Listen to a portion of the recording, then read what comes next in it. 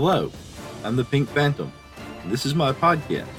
Join me as I delve into the world of games and gaming, and especially old school RPGs. Together, let's voyage into the astral realm and check out my Phantom Thoughts.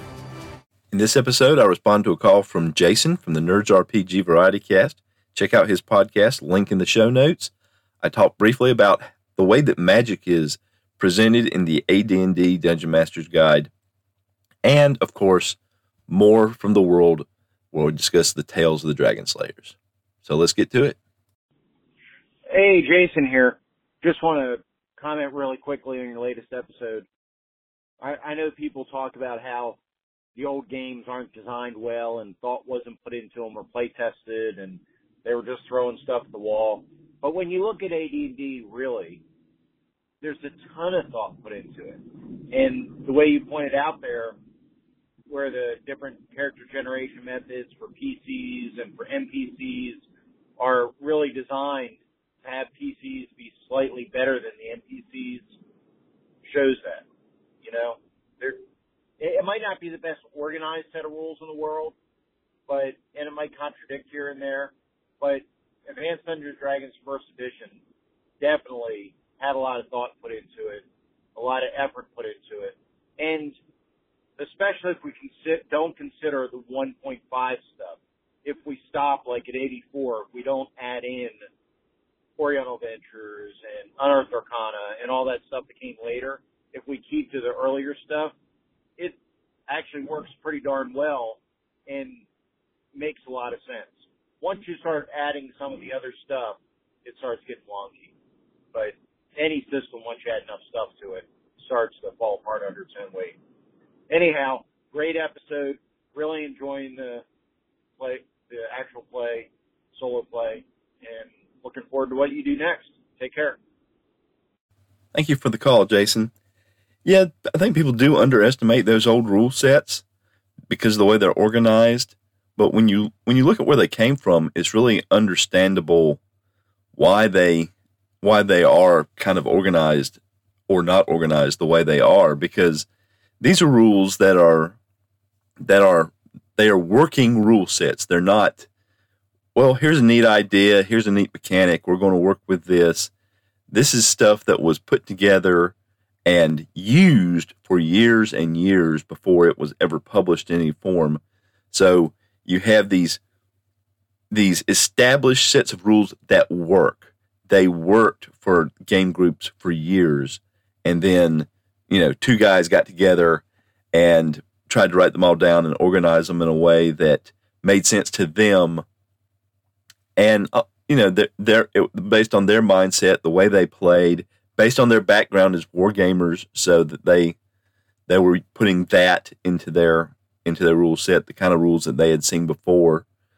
But, they're established rules. And I think a lot of people don't realize exactly how established they were. It wasn't, here's a neat idea, put stuff together, play test it for a year or so, and then release it. It was years and years of experience.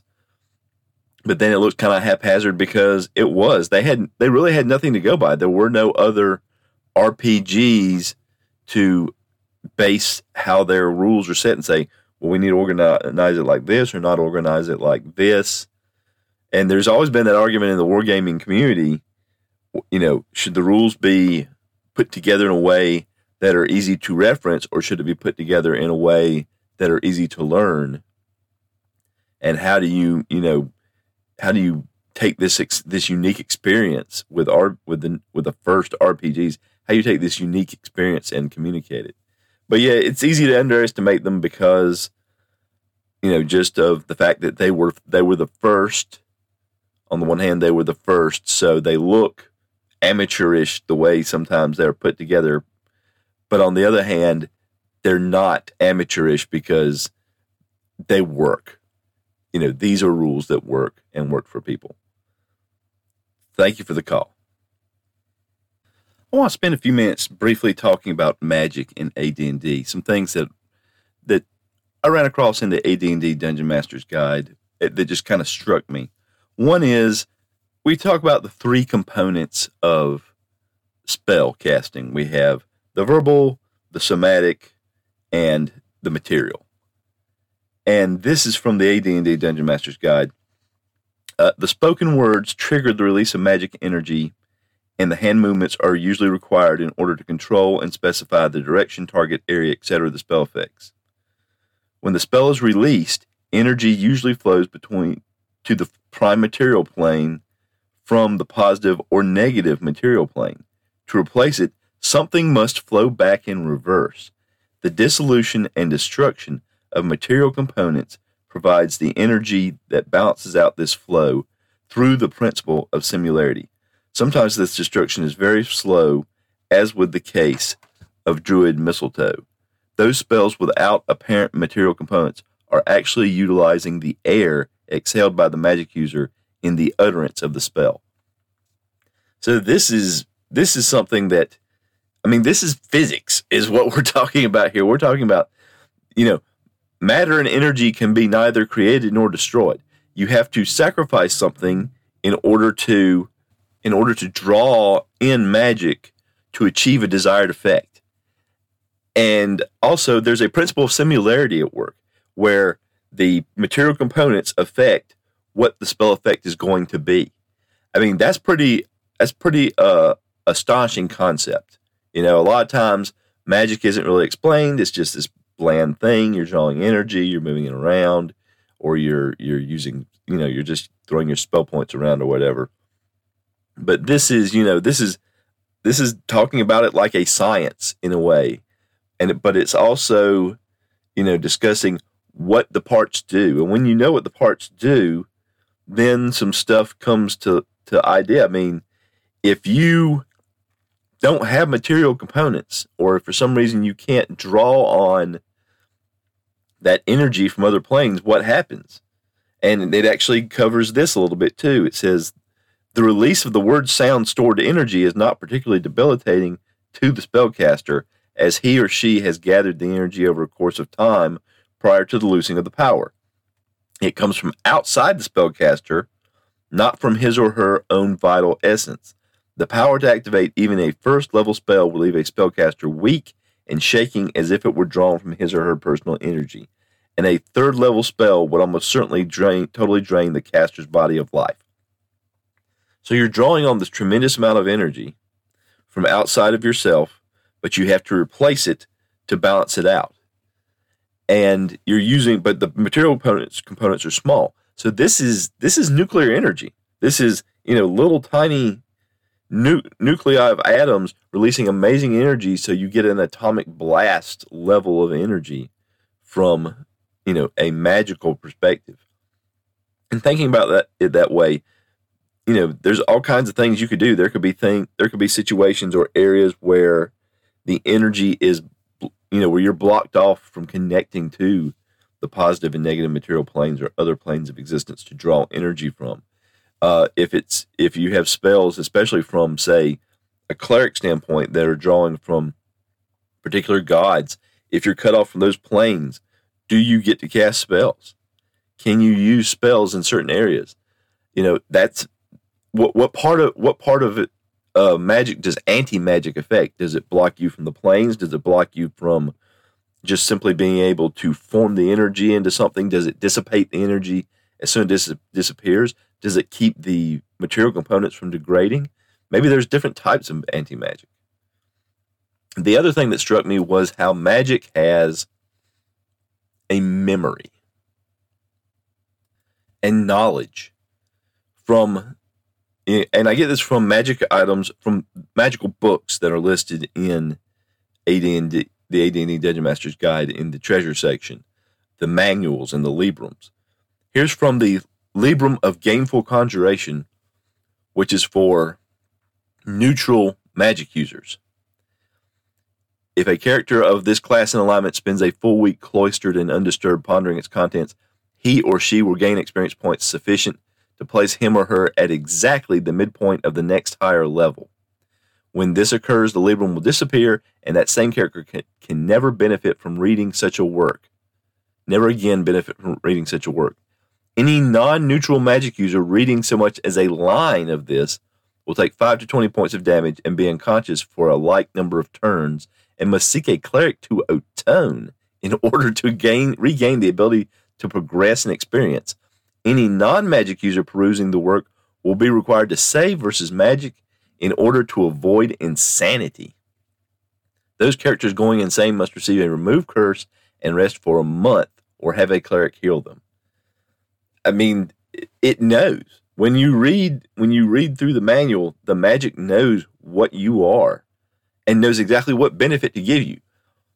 Gives you the enough experience points sufficient to place him or her exactly at the midpoint of the next higher level. So if you read it at 3rd level versus reading it at 7th level versus reading it at 11th level, you need a different number of experience points to reach that point. It knows. From the manual Puissant Skill at Arms, which is for fighters, any paladin or ranger will understand the work, but cannot benefit either class. So just for fighters. Any cleric, including druid, thief, including assassin or monk, who reads the manual will not understand it. If a magic user, or including illusionist, so much as scans a few of its letters, he or she will be stunned for 1 to 6 turns and lose 10,000 to 60,000 experience points, as the work is so opposed to the magic using profession. Only one person only one perusal of the work will benefit the same character. Again and again, these things, you read through them, you study them, they disappear, and you can never use them again. So all the other books of this same type will know that you use this type of book. Let's see, there's one more thing from the Manual of Bodily Health, which gives you 1 point of constitution if you follow its regimen. The book disappears immediately upon completion of its contents. The 1 point constitution is gained only after the prescribed regimen is followed. In 3 months, the knowledge of the secrets to bodily health will be forgotten. The knowledge cannot be articulated or recorded by the reader. I mean, that level of, it's almost like we're talking about AI here. In an era, written in an era when there was no such thing as AI, when computers were just in their formative years. It's not just, a program or something that anybody can benefit from. It's not just, this useful item that moves around that maybe multiple people can use. It's not something that you can read and then improve upon or essentially recast, turn into a scroll or something. You can benefit from it one time and then that's it. And for the ones that are based on class or alignment, if you try to use it, there are consequences. None of them read as deadly consequences, but they're virtually deadly consequences because you're in for a world of hurt and you're going to need a lot of help to recover from it. So I don't really have anything specific to say about all of this. I just thought these were some amazing concepts that, I've read this stuff before, and of course I knew the stuff about how the books can be used one time and then they disappear. But just the way magic is put together in this AD&D world is pretty remarkable when you think about it. And that was something I wanted to point out. I'd like to hear your point of view. Please let me know.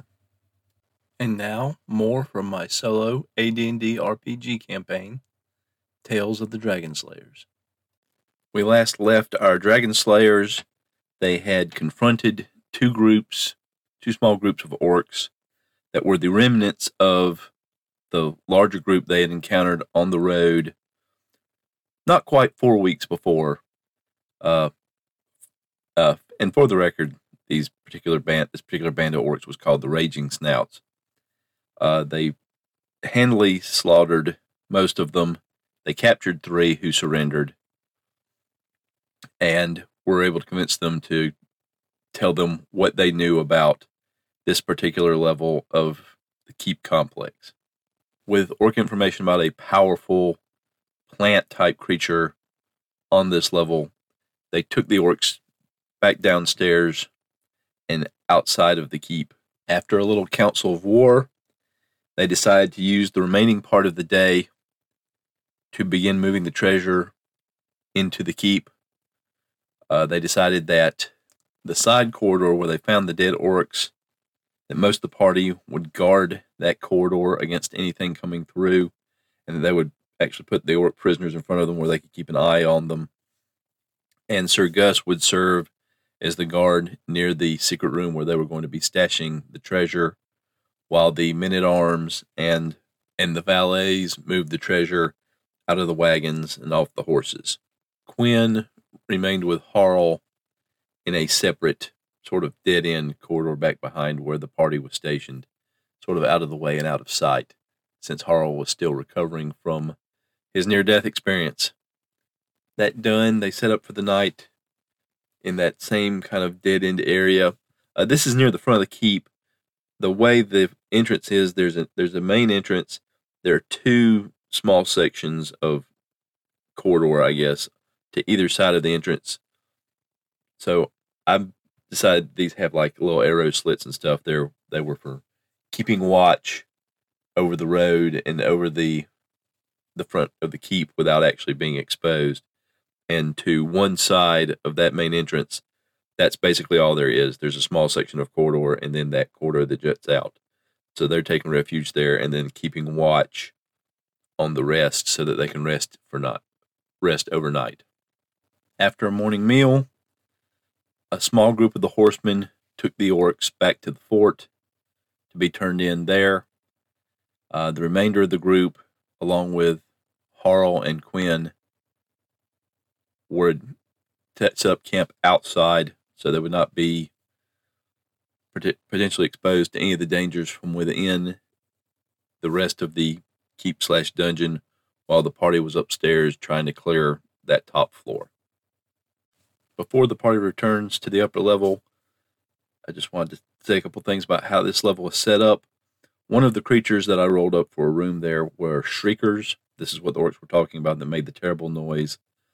And while reading the description of the shriekers, it said that they were a favorite food item of purple worms and shambling mounds. Now, there was a room behind a secret door, behind a big door, and then behind a secret door, that the room rolled up just treasure. And it was on the very edge of this level, and I thought it would make sense that maybe since this was an older structure that the humans had just turned into sort of a keep and made modifications to. It was something that was older. It's an older dungeon.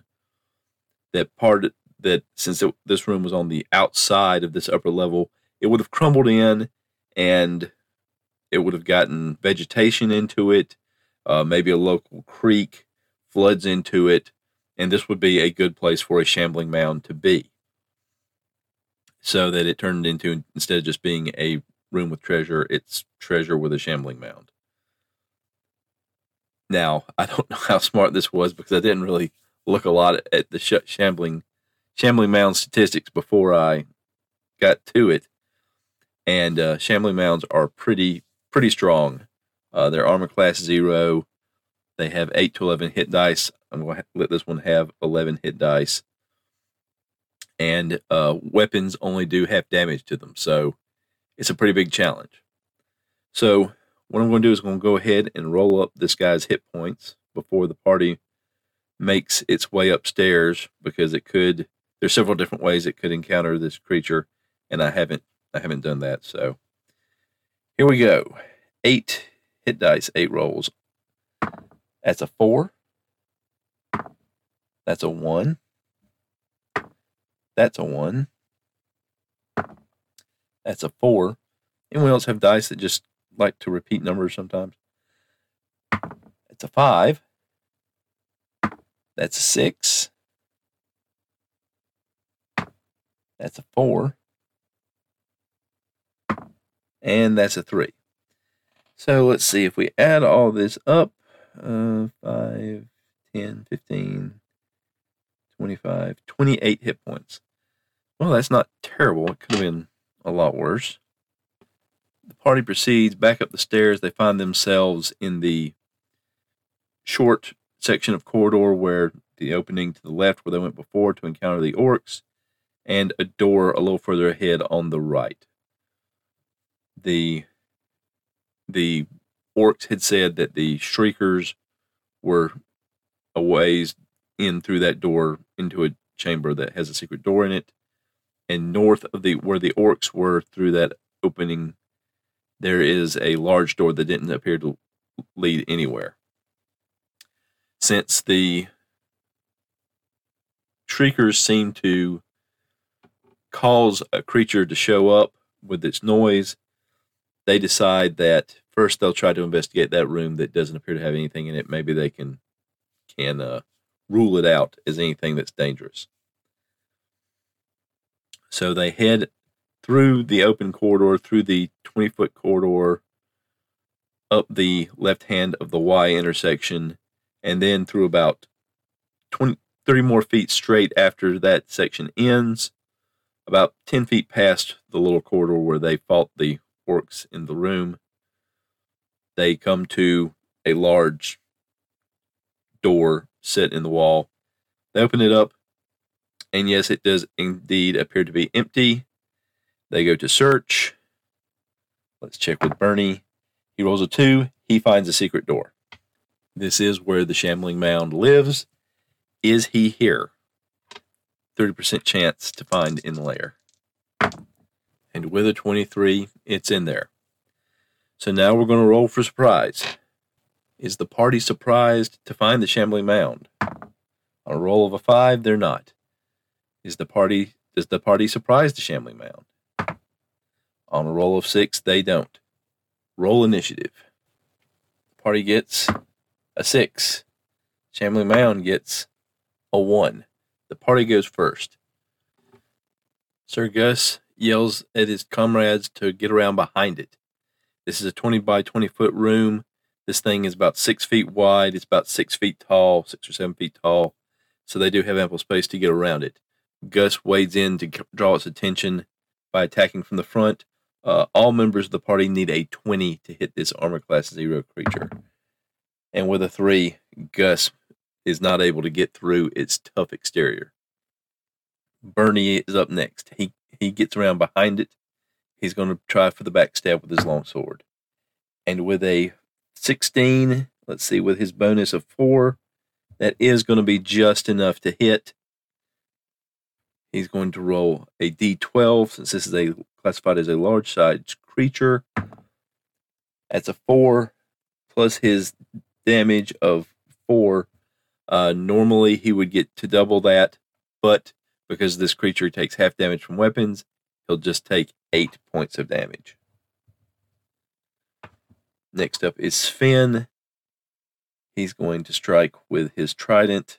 He has a plus 6 to hit. Oh, that's the d12. That's not going to work. He rolls a 17. So that's enough to hit. A trident against large-sized creatures does 3d3 to 12 points of damage. Let's see, that would be a d10 plus 2, wouldn't it? He rolls a 6 plus 2. That's 8 points of damage, plus his damage bonus of 7. That's a total of 15. Half of that is 8. So they've got it, knocked it down to 12 hit points from its original 28. Now Edgar is going to cast Entangle. Now Entangle normally causes local vegetation to reach up and grab whatever's in the area. Since the creature itself is a plant, I'm going to say it's going to get bound up if it fails its saving throw. As a 8 hit dice creature, its saving throw is going to be 13. So 13 or higher or lower, and it will save versus spell. And it rolls a 20. So it is bound up within itself. It's going to have difficulty moving. Let's see what the spell actually says here. Hold on a second. I'm going to pause this while I check the book here. By means of this spell, the druid is able to cause plants in the area of effect to entangle creature within this area. The grasses, weeds, bushes, and even trees wrap, twist, and entwine about creatures, thus holding them fast for the duration of the spell. If any creature in the area of the effect makes a saving throw, the effect of the spell is to slow its movement by 50%. So it would have slowed him down. It's holding him pretty tight. I'm going to rule it that this Shambling Mound can't move but it can still strike out. It's still strong enough within its own self that it can strike, but it's not necessarily going to be able to move around, as if it's very restricted. And that will give the party, let's see, if a creature is held by both legs or something like that, they get a +4 to attack. So they'll get a +4 in addition to any of their other bonuses. I think I actually forgot to give Sven a +2 and Bernie a +2, but Bernie didn't need it and Sven would have missed anyway. So, all right, on with the combat. That leaves Cudgel. Cudgel is going to cast his magic missile spell. It will automatically hit. The damage will not be reduced. And he rolls a 3, so that's 4 points of damage. So now it is the turn of the Shambling Mound, and it is going to get... Normally it gets 2 attacks. Let's say it gets 1 attack. So 1 attack, and it can't turn to the ones that's facing it, that's behind it. So Sir Gus is in front. Sir Gus gets the attack. This thing is going to only needs an 18 to hit Sir Gus. So here we go. It rolls a 20. Okay, so, all right. 2 to 16 points of damage. All right. That is a 2. And that is a 6. Because the Shambler rolled 2 dice, Gus's armor will absorb 4 points of that 8 points and only take 4 points of damage. Round 2, initiative. The Shambling Mound, a 5. The party, a 4. So it's going to go first again. It's going to go first. And it swings at Sir Gus again. And with a 17, it just misses. And that's a really good thing for Sir Gus, because even though his armor absorbed all that damage, if the Shambling Mound is hit with its second attack, any creature it hits with 2 attacks gets drawn into it and suffocates in 2 to 8 rounds. So good for Sir Gus. So Sir Gus is going to strike back with a 6. He misses. Bernie is going to be attacking from the back again with a 16. Bernie does it again. All right. D12 plus 4. 3 plus 4 is 7. It would double for backstab, but halved for the creature. So the creature is down to 1 hit point. So here comes Sven. Sven is plus 6 from strength and magic weapon, plus 4 because it's held pretty tightly, and plus 2. So it's plus 12 all total for Sven. And with an 18, and then he only needed a little bit of that. And let's see, Sven is also attacking with a longsword. Has a plus 7 bonus on damage. Well, and that's going to do it. So 7 on the die, 7 for damage, 7 damage total. And the Shambling Mound goes down. Wow, that was a lot less deadly than I thought it was going to be. I saw what a Shambling Mound could be. Oh, wow. All right. Whew. So with the Shambling Mound down, the party gets a chance to really take their first look around the room. It's a 20 by 20 room. It has a door to the south. A search of the room, they discover 3 scrolls, a map, a potion, a ring, and a staff.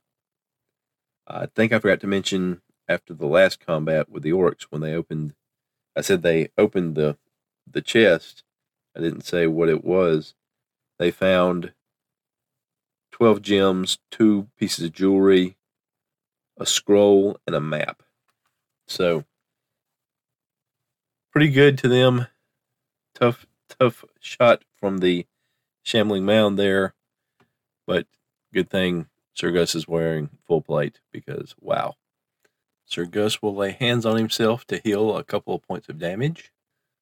So after recovering from the battle and recovering the treasure, the party decides to head through the door to the south. Since they know the orcs obviously never made it this far, Bernie is going to check for traps, and attempt to listen at the door to see if he can hear what's beyond it. So, checking for traps, he's 25%. He rolls a 61. He doesn't find anything. He doesn't know if it's trapped or not. Hear noise, he only has a 15% chance, and with an 86%, he doesn't hear anything at all. In AD&D, all doors are difficult to open. Sir Gus is going to take a shot at this. With his strength, he succeeds on a roll of 1 to a 5 on a d6. And with a 3, he opens the door. And the party finds themselves facing 2 giant beetles. And that's where we'll start next time. The opening music of this podcast is Strength of the Titans, and the closing music is Late Night Radio, both by Kevin MacLeod of Incompetech.com, licensed under Creative Commons by Attribution 4.0 license. Thank you for listening to Phantom Thoughts. I would love to hear your feedback. You don't have to be part of the show. If you want to contact me and let me know, hey, these are for your eyes only. I just wanted to give you thoughts, ideas, response, and it's really for your eyes or ears only. That's absolutely fine. I'd love to hear from you either way. So just let me know when you contact me.